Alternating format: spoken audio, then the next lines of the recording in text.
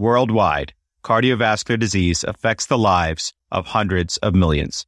Dedicated cardio nerds everywhere are working hard to fight this global epidemic. These are their stories.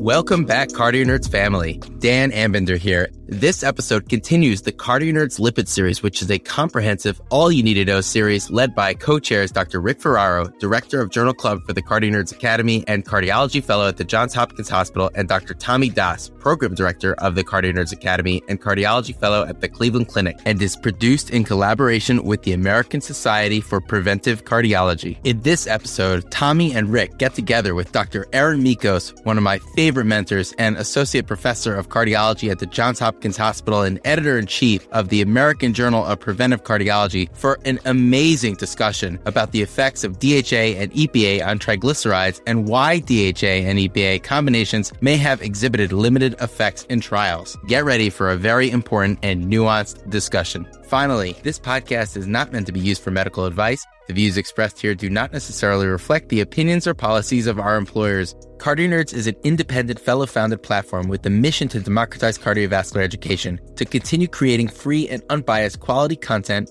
we are proud to collaborate with all stakeholders, including trainees, experts, fellowship programs, professional societies, industry, and patient advocacy groups. This episode is made possible by unrestricted support from Amarin. Relevant disclosures can be found in the episode show notes, and the curriculum and content is planned, produced, and reviewed solely by Cardio Nerds without external bias. And with that, let's get on with the show. Welcome, everyone, for joining us today in this second episode on triglycerides as we continue our series on lipids. My name is Rick Ferraro, and I'm excited, as always, to be joined by my former co-resident at the Johns Hopkins Osler Medical Program and current Cleveland Clinic Cardiology Fellow, Tommy Das. Thanks, Rick. Really excited to continue this tour through lipidology. We've got a great show lined up today. We're going to be focusing on specific DHA and EPA combination pills and the key studies surrounding these drugs. This has proven to be a really big turning point in terms of our understanding and treatment of triglycerides. Absolutely agree, Tommy. I could not be more honored to introduce our expert guest and discussant today, Dr. Erin Mikos from the Johns Hopkins Hospital Department of Cardiology. Dr. Mikos is the Associate Director of Preventative Cardiology at the Johns Hopkins Ciccarone Center for the Prevention of Cardiovascular Disease. She has co-authored over 400 manuscripts and is a true leader in the space of women's health and preventative cardiology. Dr. Mikos, thank you so much for joining us today. Oh, thank you so much for having me on your program. I'm a huge Cardio Nerds fan, and I'm a nerd myself. And I really admire what you all have done to transform the medical education space, focusing here on cardiovascular disease. But really what I'm most impressed with is your dedicated attention to diversity and inclusion on your program, the democratization and equalization of voices, particularly for those early in career like yourselves, residents and cardiology fellows. Well, thank you so much, Dr. Mikos, for those really kind words. And we're inspired by you so much every day, but both your leadership in the field and also your dedication to mentorship. And especially when you speak about diversity and inclusion in the mission of Cardio Nerds, we couldn't think of someone who echoes that more. And we're going to get started today with a question we actually ask everyone here on our series, and that's, how did you get interested in cardiovascular prevention and lipidology? Well, what I love about being a preventive cardiologist is that the best intervention for cardiovascular disease is prevention. I mean, the InnerHeart study showed us that 9 modifiable risk factors predict 90% of acute myocardial infarction. So we think that most of cardiovascular disease can be prevented. And as for lipids in particular, I mean, I don't know how anyone can't be excited about lipids. I mean, maybe back during my cardiology fellowship a long time ago, I thought we had statins and we were done with lipids and that was it. And then the door has just been blown wide open and there's all these really new and exciting advances in lipid therapy, like our PCSK9 antibodies, bempedoic acid, and inclisiran, and the ones still undergoing study, like pelacarsen, which is the ASO for lipoprotein(a), and inhibitors for ApoC3 and ANGPTL3. We're here today to talk about omega-3s, but, there's even a fibrate trial, the prominent trial of pembrolizumab ongoing. So we haven't even given up completely on fibrates yet. So the lipid field is a very exciting place to be. Really amazing, Dr. Mikos. And I'll say that you're one of the people that got me interested in cardiovascular prevention and really your depth of knowledge. And even just this introductory sentence there is it's going to be a great discussion tonight, I can tell. And so just to get us started with some context, in our first episode on triglycerides in this series, we discussed triglycerides and atherosclerotic cardiovascular disease, or ASCVD risk. Today, we're going to shift focus a bit and talk about treatment, specifically DHA, or doxahexanoic acid, and EPA, or eicosapentaenoic acid combinations. Tommy, any chance you could take us through these a little bit to get started? Absolutely, Rick. And I also thank you for pronouncing the full names when leaving me for the abbreviations. I'm very appreciative of that for sure. So DHA and EPA are N3 polyunsaturated fatty acids, also known as omega-3 fatty acids. They've been of some interest for over 2 decades, given observations of high dietary omega-3 fatty acid intake and reduced cardiovascular events. Now, episode 3 of our series is going to focus on the mechanism of action of omega-3 fatty acids, and EPA specifically. But for now, it's important to know the trials that actually clarified whether or not there was a cardiovascular benefit with people on omega-3 fatty acids. That's exactly right, Tommy. And one of the big trials that kicked a lot of this off was the GISI Prevenzione trial, which was published in The Lancet way back in 1999. In this trial, the authors evaluated the effect of omega-3 supplementation in the form of a combination pill of DHA and EPA on cardiovascular events and death. They studied vitamin E as well, but we'll leave that out of this conversation for now, other than to say there was no cardiovascular effect from vitamin E. And the findings of this trial were pretty striking. Over the course of 3.5 years follow-up, participants treated with DHA-EPA combination experienced a significant reduction in death, non-fatal MI, and stroke. Dr. Mikos, can you tell us a little bit about the significance of these findings and what they meant and still mean for cardiovascular prevention? Sure. But before I jump into discussing GISI Prevenzione, I have to give a little background on triglycerides for context. I know it's been covered in other programs, but since you have me here, I just have to give you my key takeaway points before we talk about the specific trials. So first of all, in epidemiology studies, I just wanted to emphasize that atherosclerotic cardiovascular disease events increase across a range of triglyceride levels that begin between 50 and 200. So even within the normalish range, that as levels start to go up, ASCVD risk starts to go up. So lower seems to be better for triglycerides like it is with LDL. And that elevations in triglycerides demonstrate increased risks for ASCVD beyond monotherapy with statins. And that triglycerides and their remnants, the triglyceride-rich lipoproteins, are atherogenic. So the triglyceride-rich lipoproteins is what we're kind of estimating by using serum triglyceride levels, and that we think these are atherogenic, that there's genetic evidence for triglyceride-rich lipoproteins that suggests that these are in the causal pathway of ASCVD. And unfortunately, elevated triglyceride levels are really pervasive in the United States. Over 1/4 of the U.S. adults have elevated triglycerides above 150, including nearly 1 out of 3 individuals who are taking statin therapy have suboptimal triglyceride levels. And so that we're estimating, more than 3 million ASCVD events over the next decade in those with triglycerides above 150, including over 1 million events on people who are already taking statins. So this is why it's so important. And, omega-3s may exert some of their protective effect on atherothrombosis by blocking some of these pro-inflammatory and deleterious effects of triglyceride-rich lipoproteins. And this really all became, of interest in omega-3s from observing the low rates of coronary heart disease that we see in the Eskimo population that was exposed to diets that's really rich in fish. And we think the benefits, as you're going to talk about in other programs, are related to their triglyceride lowering, but also their membralization, stabilization, their antithrombotic, anti-inflammatory, and antiarrhythmic properties. All right, so you asked me about GISI Prevenzione. So as you mentioned, this was published in The Lancet in 1999. So we're talking about 22 years ago. The study was actually conducted between 1993 and 1995. And they investigated, 1 gram of a combination of polyunsaturated fatty acids, EPA and DHA, in a ratio, an average of 1:2. And it was a multi-center open label design. So it was open label, and it had over 11,000 patients who had a recent myocardial infarction within the past 3 months. And, like most of these secondary prevention trials, 85% were men. And as you mentioned, it was a factorial design that also had a vitamin E arm. But really notably, intention to treat analysis had actually shown a 10% reduction in the primary outcome of death, non-fatal MI, and stroke. And secondary analysis suggested a 17% reduction in cardiovascular death. And really, we only saw a small decrease in triglyceride concentration, about 3% in the study. So that wasn't a big change and didn't really explain this benefit that was seen.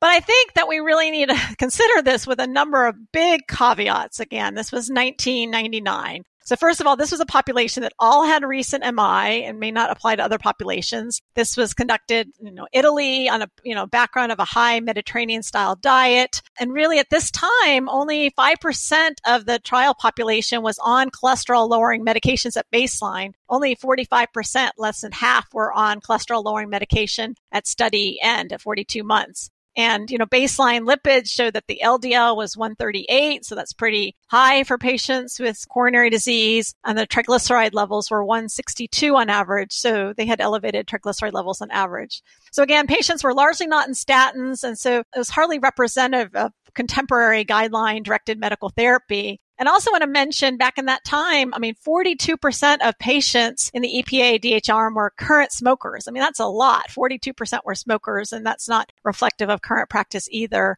And not that many patients had diabetes, and only 15% had an elevated BMI above 30. So populations look very different today. But I want to mention also that a little bit later, there was the JISSI heart failure trial, also looking at omega-3 supplementation in patients with chronic heart failure, mostly HFrEF patients. This was published a little bit more recent in Lancet 2008, but again, still, more than a decade ago. And that had about 7,000 patients in the trial with heart failure, but it was only 22% taking a statin. But they did see also a benefit in this trial as well for the omega-3 fatty acids. That's incredible. Thank you so much, Dr. Mikos, for those explanations. And a quick follow-up question for the audience. In JISSI HF, those patients also got the same DHA-EPA combo pill? Yes. Gotcha. So the same combination. And, I think that's interesting because if you just look at the JISSI trials, you would think that, DHA, EPA, this is going to change how we approach cardiovascular disease and risk reduction. And it's interesting because coming after that, we see a string of trials with really different outcomes. We have the Alpha Omega trial in 2010, Origin in 2012, Ascend in 2018, Vital 2019. All of them are trials of DHA, EPA combos versus placebo.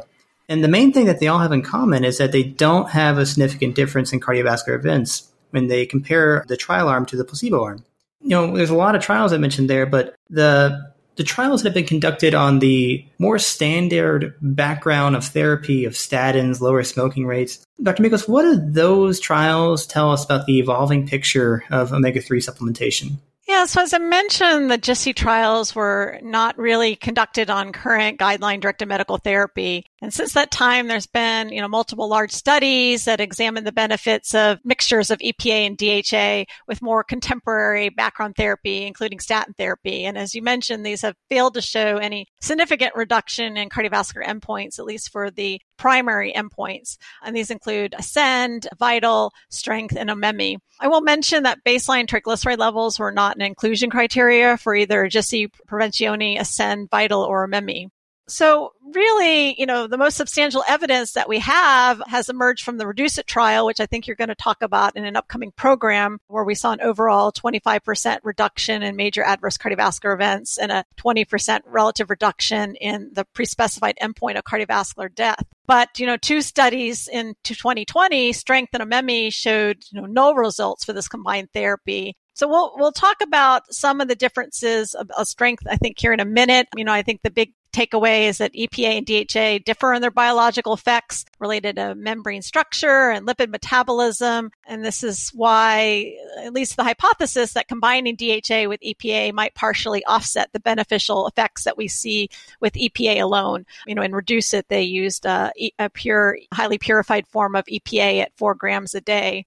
So before we go into Strength, I just want to mention the dietary supplements because a lot of patients take these. And again, prior to REDUCE-IT, multiple meta-analyses had failed to show, any cardiovascular benefit for these omega-3s, which were largely, the 1 gram a day of EPA DHA combination. So dietary supplements, I think sometimes people mistakenly call them over-the-counter omega-3s, but they're actually no over-the-counter omega-3. So when you call something an over-the-counter medication, that would be something that is FDA regulated, but just not prescription. But we don't have any over-the-counter omega-3s. What we have is dietary supplements. So these are not regulated in the same way. They have minimal FDA oversight. They're regulated kind of under the same umbrella as food rather than medications. And dietary supplements are not supposed to be recommended to treat any kind of disease, just to supplement diet. But, a lot of companies and, they make all these claims for these benefits for heart and brain and vision and inflammation and cognitive function and everything else with really little data to support that. But, about 8% of the U.S. adults, 19 million individuals actually take dietary supplements of fish oil. And there's a lot of problems with this, again, because it's not regulated. Some studies have suggested up to 36% of the content may actually be saturated fat and not the healthier polyunsaturated fats. That often the omega-3 fatty acid content on the labels of these dietary supplements are often overstated. A lot of these dietary supplements can have oxidized omega-3 fatty acid content can be pretty high. And even those that meet industry standards have more oxidation of the omega-3 fatty acids than you would find in prescription medications. And there's a contamination risk with pesticides and PCBs. And it's really difficult to achieve the EPA and DHA doses and similar to the prescription medications. So my definite big takeaway is I do not recommend dietary supplements of omega-3s for any patients. Dr. Mikos, thank you for bringing up that incredibly important point about these dietary supplements. And I do want to, while we're on the topic of the supplements, just get your approach. A lot of patients are taking these supplements thinking that it's a benefit to them. And, they're motivated to reduce their cardiovascular risk. That's why they're taking them. So I'm curious, when you have a patient in your clinic who is on one of these supplements, how do you approach that? How do you address that with the patient in terms of counseling them and trying to get them on a medication that is beneficial and get them off something that may actually have harm, as you mentioned?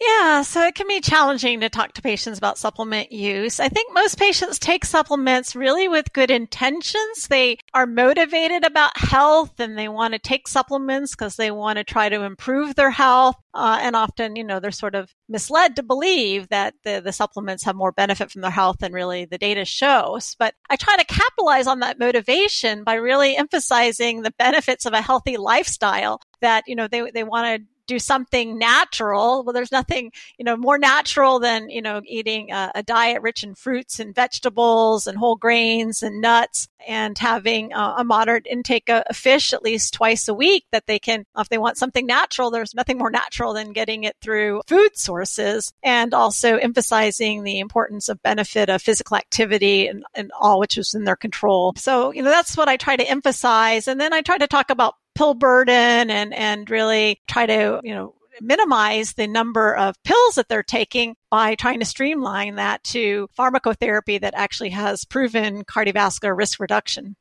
Dr. Mikos, that's incredibly helpful. And, I just want to echo what Tommy said, that it's hearing that from someone who's really a master at this, a master clinician, and introducing that topic of dietary supplementation and how important that is to discuss with patients, particularly with 8% of the population taking some sort of supplementation, as you said, is incredibly powerful and certainly something that I'll bring into my practice. You had brought up strength a little bit, and a lot has been discussed about strength in the media and elsewhere. But overall, it was a largely negative study for DHA-EPA combination, similar to prior trials discussed by Tommy above. This contrasts significantly with Reduce It, which we've covered in other episodes and will be covering again, as you mentioned. But how do you think the findings in strength add to our understanding here of DHA-EPA?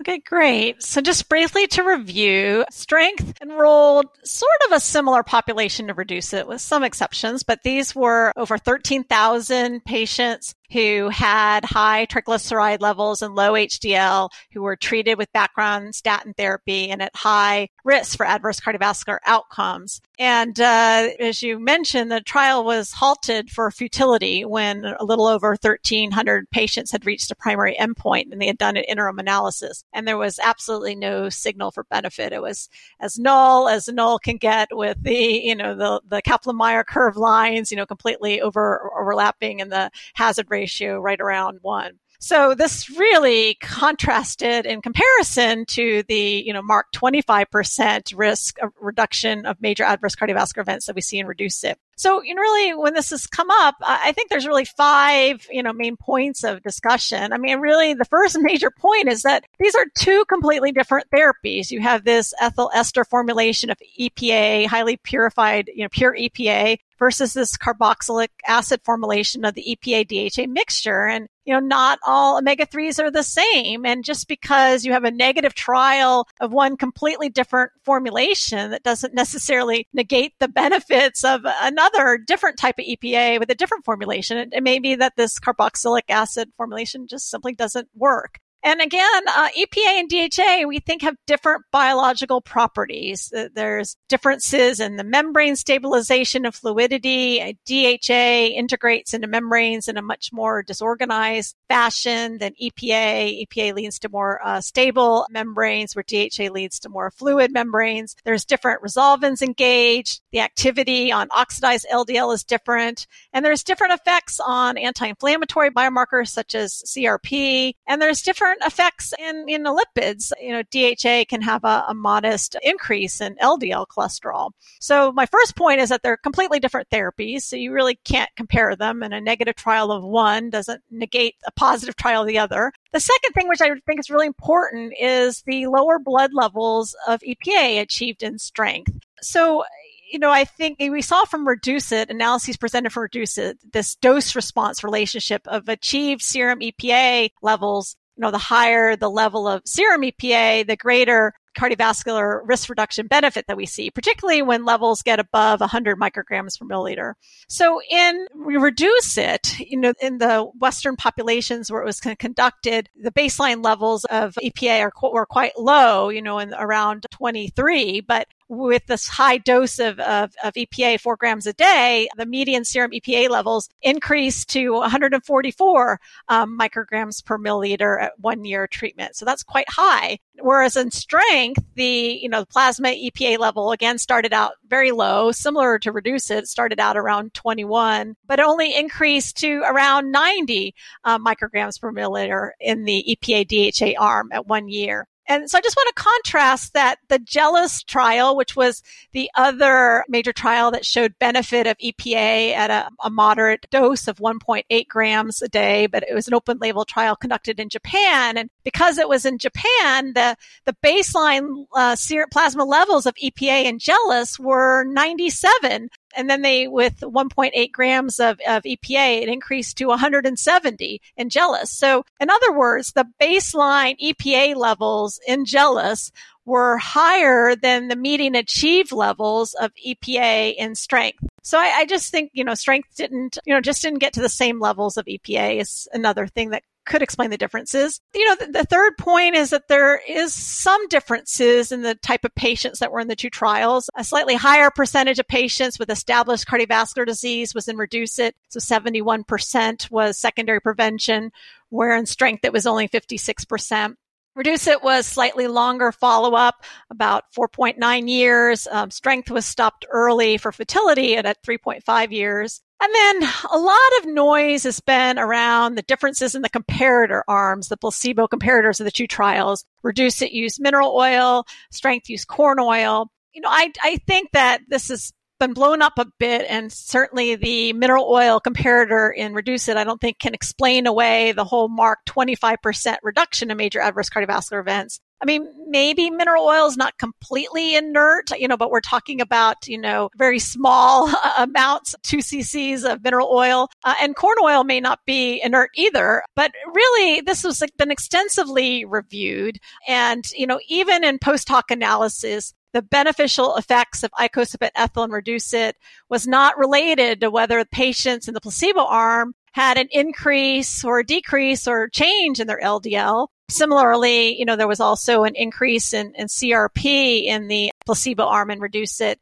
And again, the benefits of icosapent ethyl wasn't related to that change in CRP either. And there was a review that really couldn't find any consistent pattern in changes of lipid levels or inflammatory markers in patients with mineral oil. And I think probably one of the most evidence comes from comparing the placebo arms of some CTA trials. So Evaporate was a CTA trial that compared icosapent ethyl with mineral oil. And so if you looked at the mineral oil placebo arm from Evaporate and you compared it with another CTA arm of a historical cohort of patients in the Scarlet trial where the placebo got a cellulose-based placebo, there was no difference in plaque progression in these two comparators across trials between patients getting mineral oil and patients getting this cellulose-based placebo, meaning that mineral oil wasn't suddenly causing accelerated plaque progression that could explain away, all the benefits of icosapent ethyl. And there was another CTA arm called the Hearts trial, which investigated mixed EPA plus DHA on plaque. And this really failed to show a significant difference in change from baseline from non-calcified plaque. So we didn't see any change in plaque with the combined EPA DHA arm in this Hearts trial. Whereas, of course, in Evaporate, we did see a benefit with plaque regression with icosapent ethyl. Dr. Mikos, thank you for that just comprehensive and elegant breakdown of the data. This has become such a hot topic for so many people. And having this sense of not just these two studies, but how they're taken in context with all the studies before them and things that are on the horizon is so, so helpful. One thing, you did bring up EPA levels, and one thing that came up after Strength was published was a secondary analysis where they looked at different tertiles of patients in Strength, and they actually, I think the highest tertile of EPA levels, there still was no cardiovascular benefit for those patients. Just curious, any thoughts with that particular secondary analysis? Those patients still did get DHA as well, but any other thoughts with that? Yeah, I still think, overall, the overall trial, the average levels didn't get up, that high. And, I mentioned there's, multiple reasons that explain the differences between the trials, not just the blood levels, including the fact that these are two completely different formulations and two different types of omega-3s and have different biological effects. No, that's great. And I think that point you make there in terms of these being two just completely different formulations is so key. And I think we've now laid out a really strong evidence-based argument that based on the current data with the current patient populations, that EPA DHA combo pills are not beneficial with regards to cardiovascular disease prevention. And, that kind of raises the next question. And you brought this up as well, is whether is some of that lack of benefit driven by adverse effects from DHA? Is DHA potentially not only not beneficial, but is it potentially toxic? And you mentioned things about CRP levels changing. And I'm just curious, Dr. Mikos, what are your thoughts on this potential toxicity from DHA and if that's part of what's hampering this DHA-EPA combination? Yeah, I'm not sure that DHA is toxic per se. It just may, offset or hamper some of the benefit from EPA. So as I mentioned earlier, EPA can lower triglycerides without raising LDL cholesterol levels, where DHA has been shown to modestly increase LDL levels in patients who have elevated triglyceride levels. A high intake of omega-3 fatty acids can increase the production of EPA, which is competing through arachidonic acid through the COX pathways. And this can help mitigate some of these pro-inflammatory cytokines and generate mediators that improve vasodilatation and decrease inflammation. So I do think they have different mechanisms. We know that EPA and DHA cellular interactions also vary based on their hydrocarbon length and their number of double bonds. They're just, different formulations. But that being said, there is some data.